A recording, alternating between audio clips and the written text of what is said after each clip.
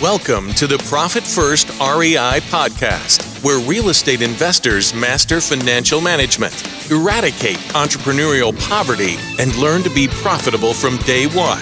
Now for your host, David Richter.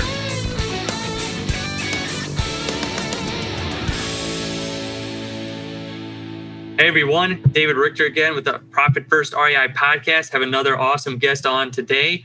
We have Paul Lizell here, and he actually does a lot of different things in real estate. He's got some education out there. He's got the Flipping Out podcast about virtual real estate investing, which is awesome because I love virtual real estate investing. I've done virtual real estate investing. Talks about cryptocurrency, talks about virtual assistants, virtual rentals, virtual property management, how to buy and sell property sight unseen, a bunch of different stuff that he does. So I'm gonna be asking quite a bit about that, probably, Paul, on making sure that I get that information out of you to bring to the audience here about what you actually do. But that's a little bit about who Paul is. But Paul, why don't you tell us a little bit about who you are, why you got started in real estate, and just what got us connected?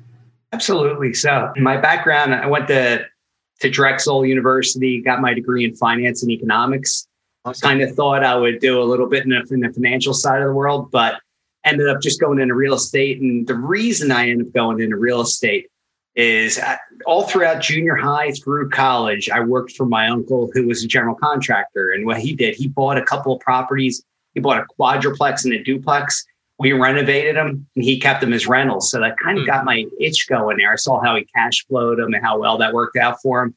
He didn't do the fix and flip, but he would just buy, renovate, and hold. And that's all he's done for years. As a matter of fact, we did our first fix and flip together this year, finally. Oh, wow. First one awesome. Fell. But yeah, that got me into that. So in 2001, I picked up my first property. It was a HUD property I bought in Norristown, Pennsylvania for $29,500. I partnered with a guy and we put about $4,000 into it and sold it for $69,000 a couple of months later, about 3 months later. Did well. Yeah, we had $30,000 net. We split it up. So we each got $15,000. That got me really interested in doing more, obviously. Mm-hmm. So I started doing a bunch more and all throughout even into the financial crisis, right? So 2008, 2009, what I had been doing was 95 to 98% fix and flip. I'd done a couple wholesale deals. And then I was getting crushed with these fix and flips, right? I'm sitting on the market's just tanking. I'm selling them for losses here, paying off my private lenders, making sure they're whole, but just eating these costs here. And I decided, I got to try a different method here. I want to do something different. I wholesaled those properties. It was great. There was no risk. I just assigned the contract where you got rid of them quickly. So I decided I'm going to flip my model. I'm going to go 90% wholesale.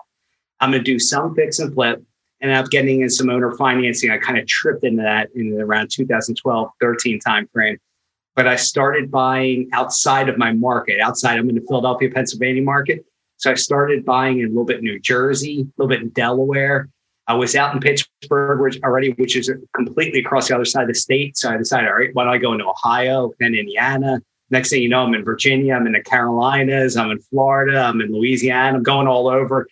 And then, up to today when I bought in 44 out of 50 states. And mostly what we do is wholesale these properties or wholesale them.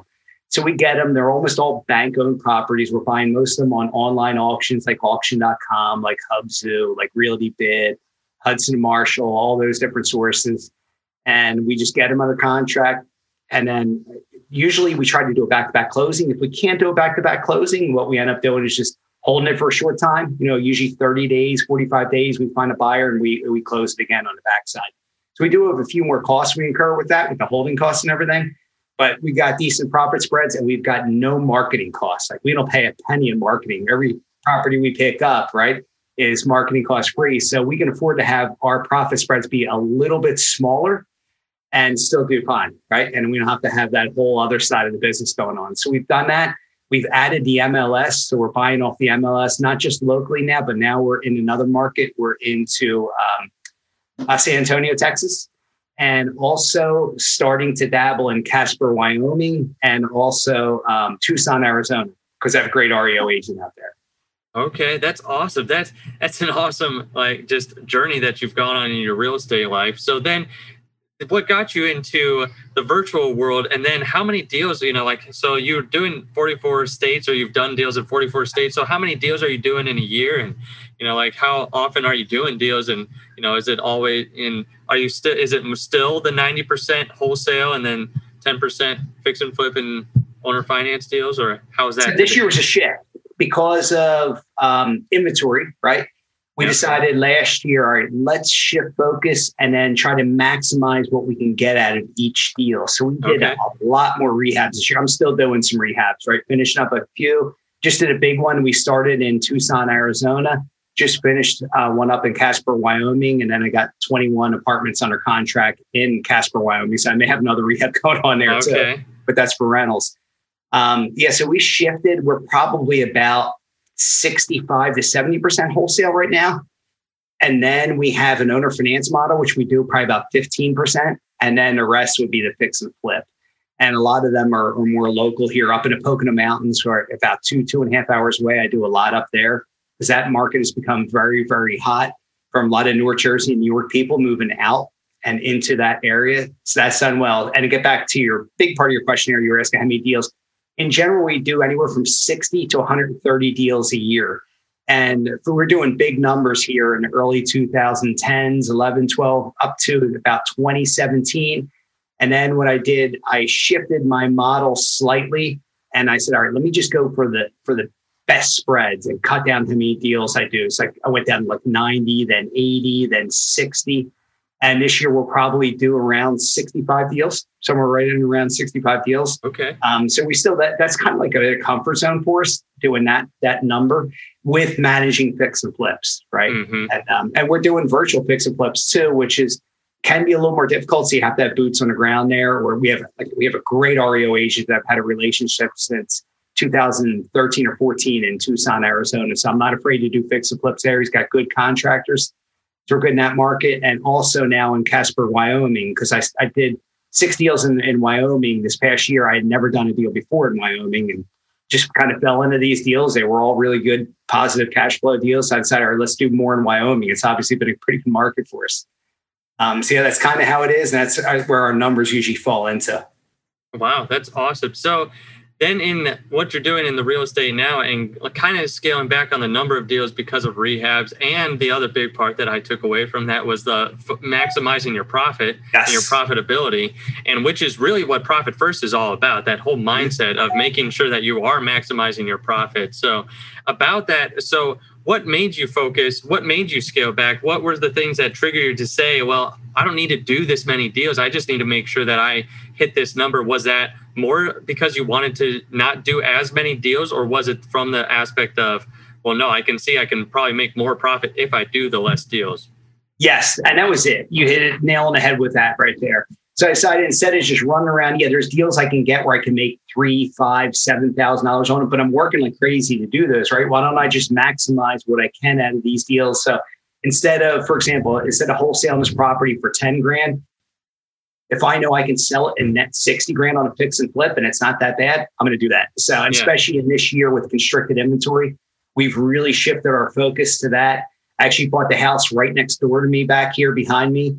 I'd known the guy for a long time. My neighbor helped him out a few times during the snow. He's an elderly gentleman. And when he passed away, his daughter came over and said he wanted to sell the house to me because he knew what business I was in and everything. Mm-hmm. And they gave me a really good deal on the property. And it works out. And we just wrapped up the rehab. We're doing a couple of minor little finishing touches there, but as far as paint touch-ups and things like that, and a little bit of landscaping, and then it's going to hit the market, and we should do really well. That would be one of our biggest hits of the year, probably. I expect it to be over 100K spread on that. And this year, while doing this and maximizing the profit first, I think the profit first is really important. We're having our best year ever as a result of that too. And I'm working less hours, which is great. I love that.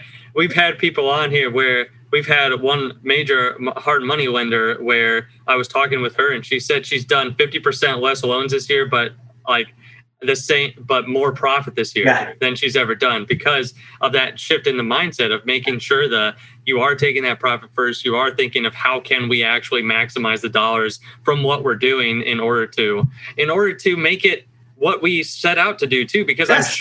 I'm sure, like you just said, you're now working less hours too, but you're making the more money, and the profitability is probably a lot better now than it has been because of what you're being able to focus on. And so Yes. I think that is so important. So I love anytime anyone gets on and can tell us what they've done in real estate to actually be profitable. I think that's awesome. So tell us then about how big your team size is and how you do that, because you talk about virtual assistants in your podcast and you talk about using them. So with all these deals that you're doing, what does the internal team look like? So ours is pretty simple and small. We like to keep it lean and mean, which of course adds to profitability, right? Mm-hmm. So it's myself, my disposition manager, and then we have a VA that I have that's full-time that does a lot of stuff for me. And then we have a 20-hour VA, 20 hour per week VA that does stuff for my disposition guy, right? And he actually pays for that. So my disposition guy, who I pay handsomely, I pay him 25% of the net profit spread. Wow. He pays for all his own marketing. He pays for all his own stuff. And the relationship we've built up over the years, because I've known him for over a decade now, we actually created the educational company kind of together a couple of years ago. And we're just basically 50-50 partners in on that. So it's working out really, really well. Awesome. We're nice and lean and mean. I think I'm going to have my wife do a little bit more this year. She wants to get involved and she wants to do stuff. And I think the educational side could be good. And also I'm trying to get out of the bookkeeping and the checks and all that kind of stuff. So I think, and she's better. She already handles that for the house. Now she can handle for the house and the business. Yeah. So I'm going to shift everything there and now allow me to focus more on growing the educational company, maximizing profits, thinking of other things to get into, right? And growing the YouTube channel and things like that. Okay, that's awesome. I love that, because people are thinking about that because they think doing 65, 130 deals with whatever you've done, the max amount of deals that you've done. During the years, has it always been that small, or did you have a lot of people and you kind of learned along the way that, no, I could actually do what I'm doing with less people? Or did you ever have a big team that you would consider a big team? I never did have a big team because I've always been one of those guys, like, I don't want to get rid of people. Like, it's hard for me to get rid of people and I feel pretty bad about it. And believe it or not, I had 2 or 3 years where I was doing 100 plus deals, just me, no VA, Wow. no disposition. I was doing everything. Now I was working a lot. I'm sure. It was nonstop. A lot of nights we're writing up contracts until 2, 3 a.m. in the morning and right back at it again, 7, 8 in the morning the next day doing that. Wow. But that's not ultimately what I wanted to do, right? That's why Right. I found I knew my disposition guy, knew him well, told him about what I was doing. He loved the model. So he was partnered with another friend of ours and for a few years, and they did a direct mail, right? They started growing their team.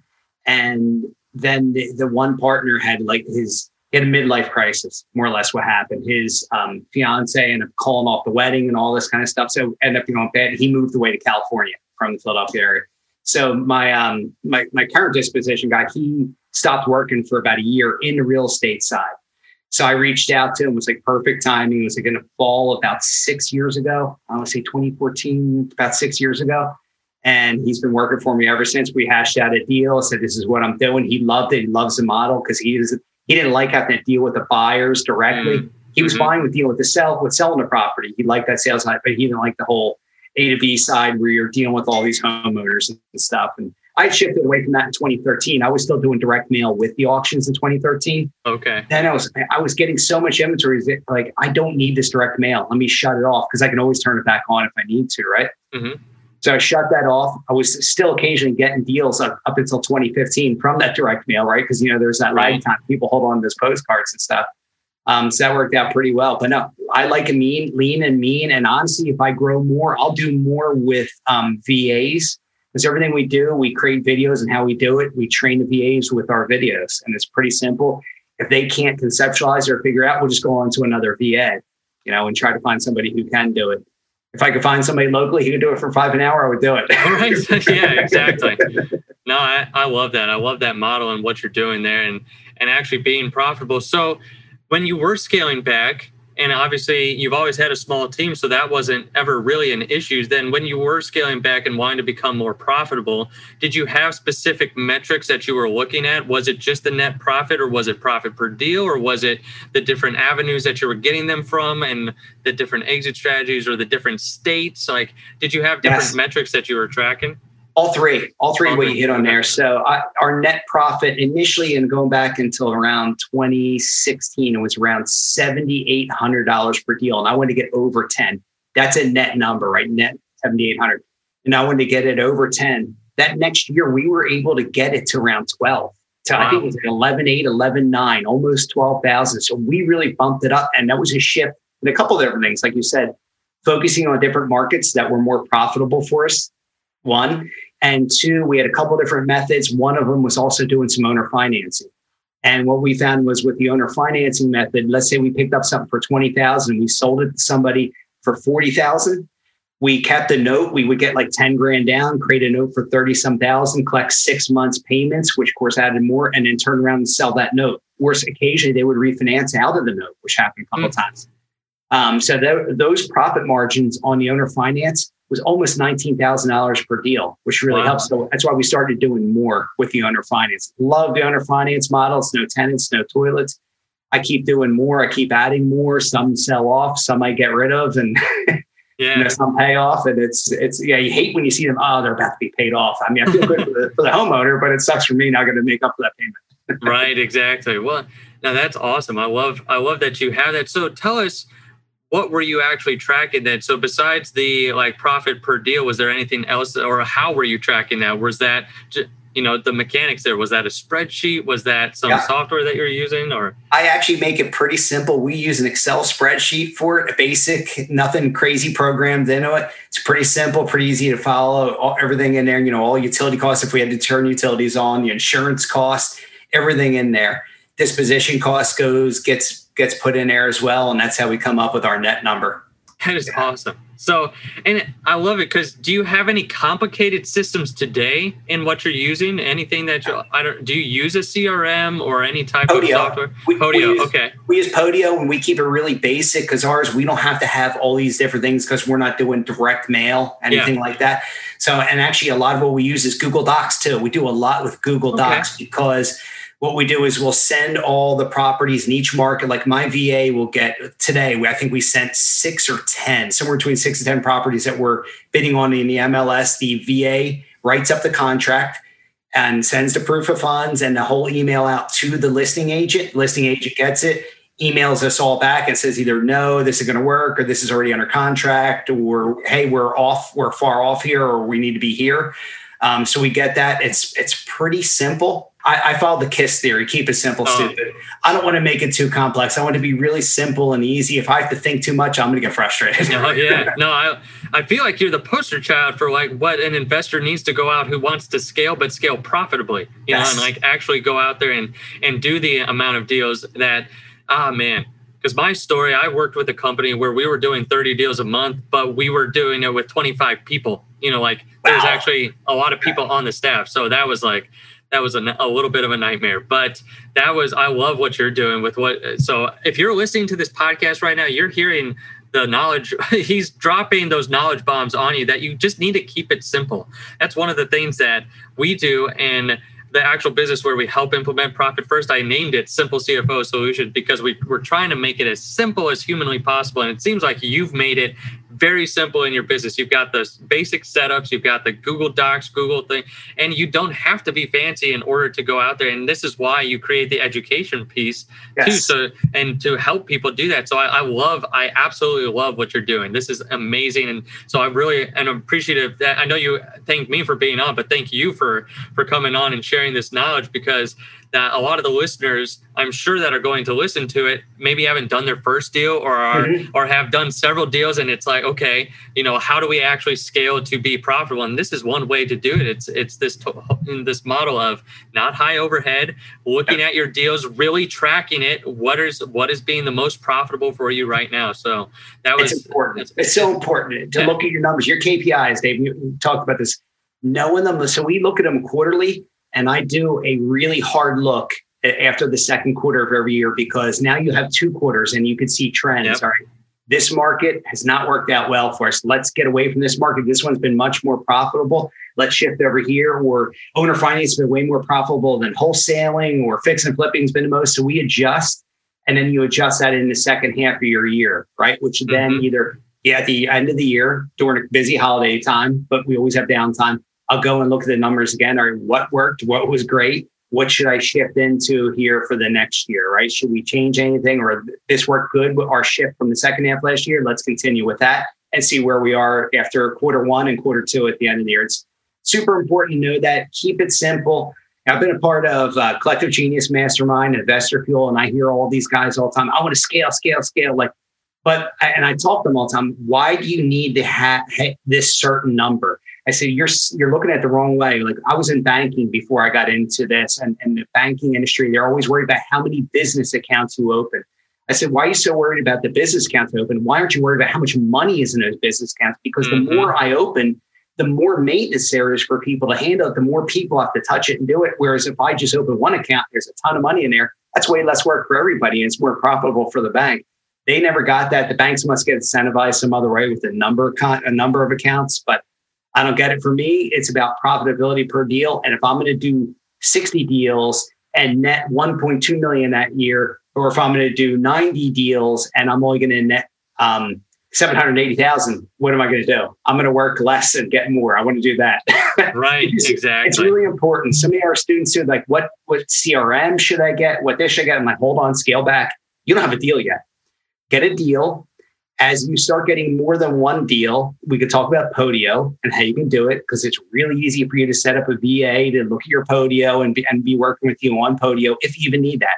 Honestly, you could do it all in Google Docs. You could do it in Dropbox and just have tasks in Dropbox. It's really simple. It's not that complex for us. We have A to B contracts. We have our B to C contracts. Pretty simple. Title company handles a lot of stuff. So it doesn't take a whole lot to be able to keep it simple and maximize your profits in this business.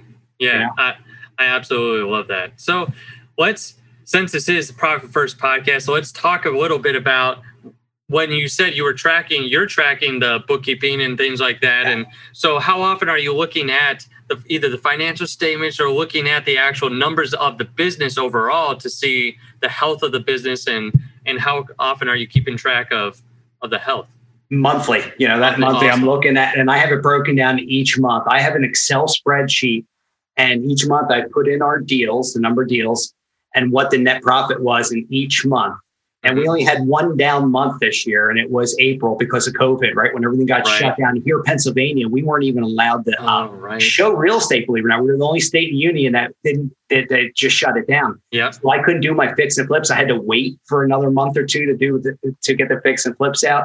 And even on the wholesale stuff, things got lagged and pushed into May. So my April was awful, but then the rest of the year has been really good, right? Because everything got bumped down, it got bumped back, and each month got more and more profitable. But yeah, you got to look at it monthly. You got to see what your profit is on each of these deals, because I can usually tell what's going on. Like, all right, this is scheduled to close in November. This is scheduled to close in December. Like, I know what my year end is going to look like right now with what deals I have. And now these couple more that I'm putting on a market over the next couple of weeks, they may add more to the year end, or it might just fall into January of next year. We'll see where it goes. But you always want to know where you anticipate your numbers are going to be for each month. You got to keep on track. Awesome. I love that, because that's really, I feel like that's the power punch is you need to track the deal profitability, but making sure that the company is healthy overall. And that's why, you need as little overhead as possible, and getting the max amount of deals with those people, and making sure that you can still sleep and not be up until 2 a.m. in the morning and then going to work at 6, 7 a.m. on the same contract. So that's awesome. So good. I love that. So then we're getting down to the final few questions here. Is there any other tips or tricks or anything that you would recommend to real estate investors listening to this podcast? Definitely, like for moving into the market that we're in that unknown. You and I talked about this. What's going to go on in this market? When is next shoe going to drop? When are the prices going to fall? Really don't know, because they've kicked down the REOs to the end of the year as far as foreclosures. And even California has already shifted it to the end of March. It wouldn't surprise me if the federal government decided to kick it down the road again here. Mm-hmm. But I'll tell you what, so the longer they kick it down the road, the more prices are going to go up, because there's just no inventory, right? Yep. There's not much. And a lot of people in forbearance, and they can go into forbearance for the full year. So they could be in there till the end of March or in April again for this forbearance period. So I think we have a few, maybe 5 or 6 months here potentially where the prices are going to be pretty good. But as soon as the longer they kick this down the road, the more catastrophic this crash is going to be, because you're going to have so much inventory flooding the market in such a short period of time. Forbearances go, then foreclosures happen. You're going to have, and we're looking at it as opportunity, right? So we're trying to stash cash for the crash, as we say.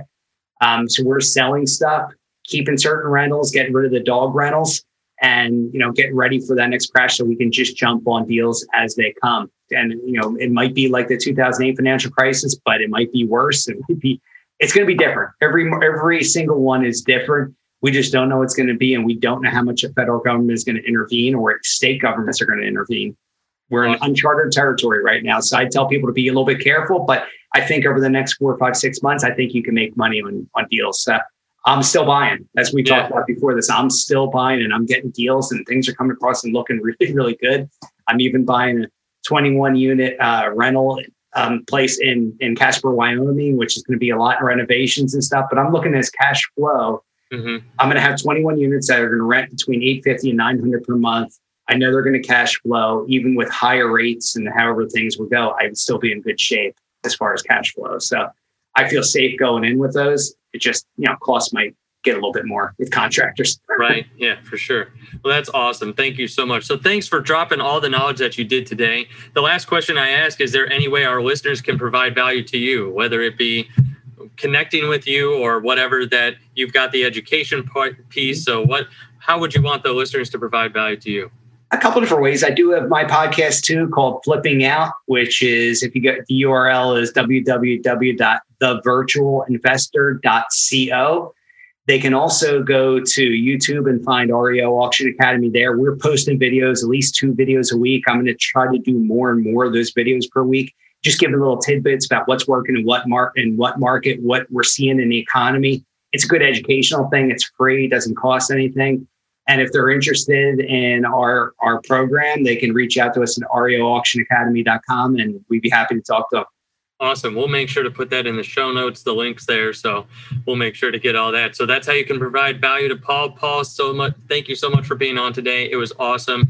And we just really appreciate all the knowledge that you brought today. Well, thank you so much. I really appreciate you having me on. This is a great podcast and I'm really happy to be on it. Awesome. Thanks, Paul. Thank you so much for listening to today's show. If you found this episode valuable, could you do me a quick favor? Can you give us an honest rating within iTunes? And be honest, you could say whether you liked it or not. And obviously with iTunes, the more reviews and ratings we have, the better it is for other people that are searching for a Profit First and a podcast. So we'd love to be ranked on there. And that's thanks to your help. So we would really appreciate that if you would like to go give us a rating. Also, if you're looking to connect with us further, I would highly recommend checking out our Facebook group, Profit First for Real Estate Investors, and that's literally what it's called. So you can type in Profit First for Real Estate Investors, and you'll be able to find our Facebook group right there. So come join active real estate investors who are supporting each other and growing their businesses and profits together. That's what that group is all about. The link should be in the description below. And if you're interested in working with us and implementing Profit First in your real estate business, we offer coaching and guidance. So if you want to work with someone who's actually Profit First certified and who works right now currently with real estate businesses, you can actually go start your application process by going to simplecfosolutions.com/apply, or just go right to simplecfosolutions.com and there's an apply button right on there. If you want to actually start your Profit First journey with someone who can actually walk you through those step by step and help you know and grow your cash flow. Thanks again for joining us for another episode of the Profit First REI podcast. See you next episode.